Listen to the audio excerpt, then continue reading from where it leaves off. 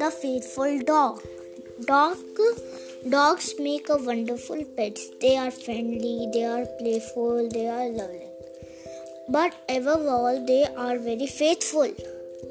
Read this moving story of a Japanese dog, Hachiko. He was so faithful, people set up a statue in his memory. Shibuya is a small town near Tokyo in Japan. There lived in Shibuya a professor who taught at the University of Tokyo. One day, the professor found a small puppy on a busy street of Shibuya. The puppy was limp as he was lost and wet. The professor took him home and looked after him. He called the puppy Hachiko. Hachiko grew into a beautiful dog. He followed the professor wherever he went. Every morning, the professor took a train from the Shibuya railway station to Tokyo.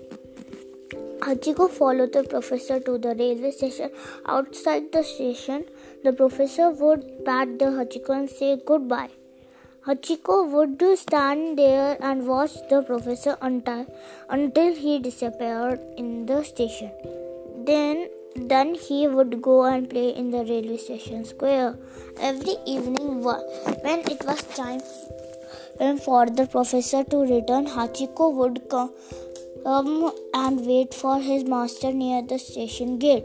He knew the train that about his friend. As soon as he saw the professor, his eyes would shine as his tail would go wag, wag, wag. Then the professor and Hachiko would return home together. One evening, Hachiko waited outside the station as usual, but the professor did not return. He had suddenly died at the university, but Hachiko did not know that. He waited and waited. The people who saw Hachiko sitting at the railway station tried to send him home, but Hachiko did not move. He kept sitting there. The next day he waited again, and the next and the next. He would not go home.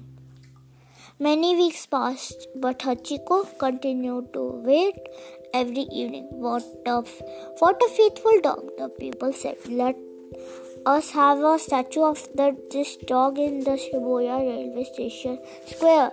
So Hachiko's statue was made and set up in the railway station square. Hachiko continued to play in the square. He played under his own statue but did not know that. 1 year passed. Hachiko was now very old. That winter he died, but the people of Shibuya still remember the faithful Hachiko who would wait for his friend every evening and would not go home.